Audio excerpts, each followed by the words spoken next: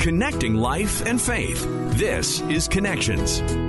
Welcome to Connections. I'm Colleen Hood. At just 19 years old, today's guest was nominated for a Grammy for a song that she wrote in college, and her career skyrocketed in a matter of just months. We're joined today by Jamie Grace. Among several other nominations, Jamie also won the Dove Awards New Artist of the Year. A lot happened fast. There were tours, studio sessions, and album releases, and a growing pressure to maintain momentum. While these are dream scenarios for any aspiring musician, they collided with the symptoms of Jamie's diagnosed illnesses and sent her on a spiral downward. Today on Connections, Jamie Grace opens up about her lifelong journey with mental illness. She'll talk about what she was diagnosed with. She'll also explain to us why she decided to write her book, Finding Quiet.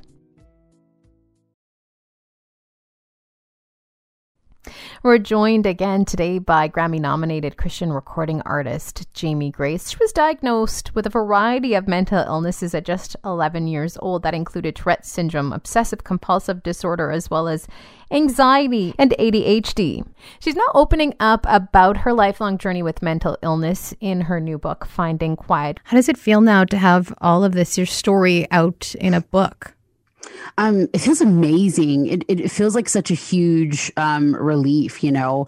I'm such a, like I said, I'm such an optimist, and so I like to, like, if I can like make people laugh and like, I don't know, like if like I told my mom the other day, I was like, I think I want to start wearing suits, and then I sent her a picture of a hot pink suit. Like I just like want to like, I'm just like, I'm kind of a lot, and so, you know, in my songs they're really upbeat, and that's so me. You know, like I tried to like sneak in like little like really deep, almost dark lyrics in some of my like really happy-go-lucky songs. Like my song "Hold Me" literally talks about like I don't want to talk to anybody, but like I try to put it to like happy music. So it feels really good to finally have all of the deep, almost dark stuff, not dark, but just like real, vulnerable and emotional stuff on paper. Because like, you know, it's so in a song, you can only get it out like a little bit. And then I'm like, wait. I don't want people to be sad listening to this. So let me like put some happy lyrics and like put a guitar over it.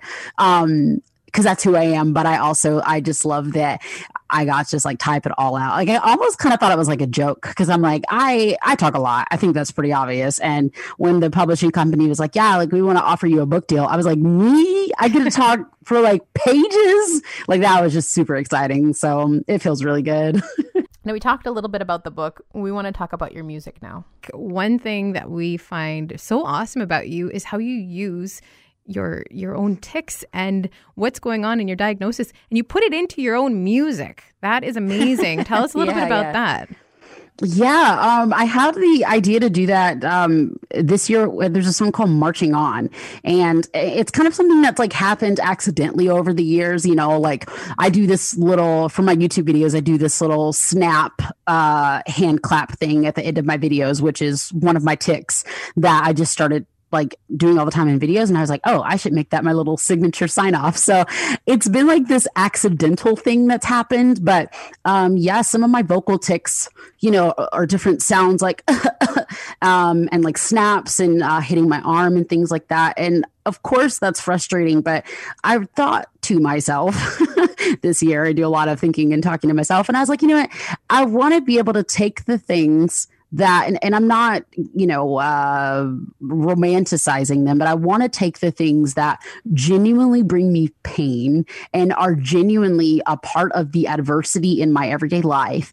And I want to show that you can turn that and make beauty from it. I mean, I'm an old CCM kid, so like Beauty from Pain by Superchick, like I want to bring that to life. And so I recorded my tics. I just like, not that I suppress my tics, but I kind of do. So I was like, turn on my microphone, recorded on my tics, and I made them the literal drums for my song Marching On. And also the other fun fact, the other drums are the former Superchick drummer, Brandon Estelle, because he found out I was a big fan and he offered to play drums for it. So yeah, it's literally just like my interpretation of like Beauty from Pain. Not saying like, oh, my songs are beautiful, but just my way of saying like, yeah, life is hard, but we are going to like do the epitome of lemons out of all right, lemonade out of lemons here. Wait, is that it? Yeah. Lemonade out of lemons here. Like we are going to do that. Now, Jamie, we discussed this with a few of the people that we know in our own lives who are struggling with Tourette. And by just showing them this video, we were told that they feel inspired to do more with their life. So not only are you're using something and you're helping others. Once again, not only is it your book, it's your music. You're letting people know that despite having these disabilities, you can be extremely successful still. Yeah, I mean, and yeah, I thank you for saying that. You know, I have days where like I straight up do call it a disability because I'm like, Yep, that's what this is. But then other days where it doesn't feel like that. It's just this mixture of all of the above. You know what I mean? But I do hope that message, and I appreciate you saying that. I hope that message gets out there to other young people and other people that like, yeah, like it's gonna stink sometimes. It's life. Like that's how it works, but you're gonna be okay. My husband and I, we have a 1.5-year-old, and she gets upset sometimes, just as any other human does. And sometimes if like I'm on FaceTime with one of my friends, they've kind of laughed about this a little bit. Or if I'm in the grocery store, like other adults will look at me like, "What's wrong with you?" But sometimes I'll tell my daughter, I'll say, "Hey, life is hard, but you're gonna be okay." Like if she's like upset because she can't have some candy or something like that, because I want her to know. I'm like, I don't want her to grow up with this concept of like, oh, this is all the worst, just scream till your lungs give out. Or I don't want her to grow up with the concept of like, oh yeah, you want this, you can have it. It's like, no, kiddo, life is hard. But guess what? Mommy loves you enough to take this candy away, and you're going to be okay. Now, Jamie, what is it like to not only be an artist, but also to parent and be a wife while dealing with the health issues that you have? Yeah, it's definitely challenging at times, but it's also really great at times as well. I mean, I think it's hard because I don't really know what it's like without, to be honest, just because I've dealt with it for so long. But I think one of the main things is just having a really great support system and community. We very intentionally live very close to my parents. And so our daughter goes over there every other day for about a half day. And I mean, that's also because my husband and I both work full time.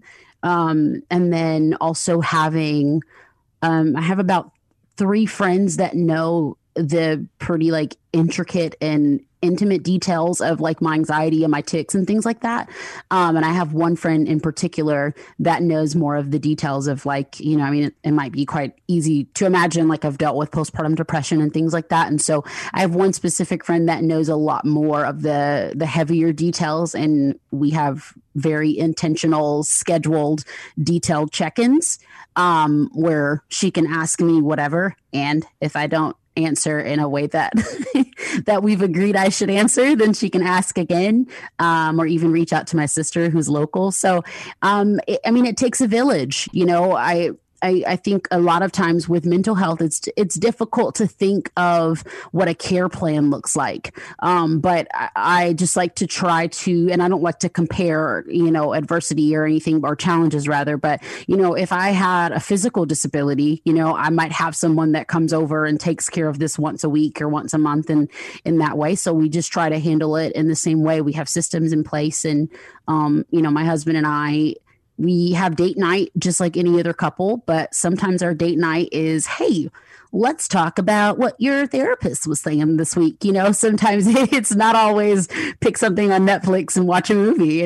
Sometimes it's, hey, like you had a meltdown in front of Chipotle last week. Let's talk about that. And what are we going to do about it? And I know you probably don't want to talk about it, but guess what? You have to.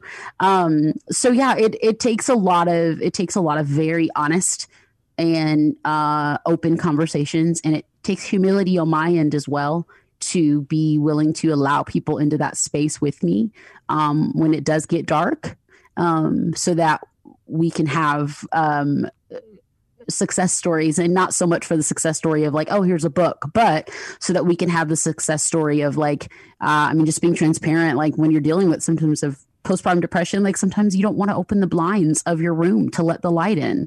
And so it takes those deep, difficult, humbling conversations so that I can be able to do those things. You know what I mean? So a lot of honesty, a lot of humility, and a lot of consistency. For people who may be listening to this right now in the midst of it and are thinking, I don't know what to do. I really how can I get through this? What would you say to them? Right.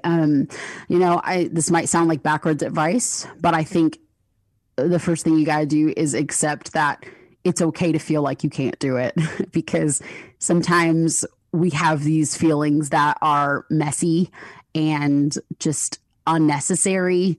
But they're still our feelings. And so I think if we accept like, hey, I feel like I can't do this, like that's a good thing to embrace that feeling. But the only rule is you have to follow it up with the truth. And it takes a lot of tough love, and it might take some journaling. It might take some literal quiet time, just sitting in a quiet room, or maybe some classical music. It might take a conversation with a loved one, and follow it up with the truth. And so what I often do, just a practical example, I might say something like, I don't feel like I can get up and do my hair and hang out with my family today.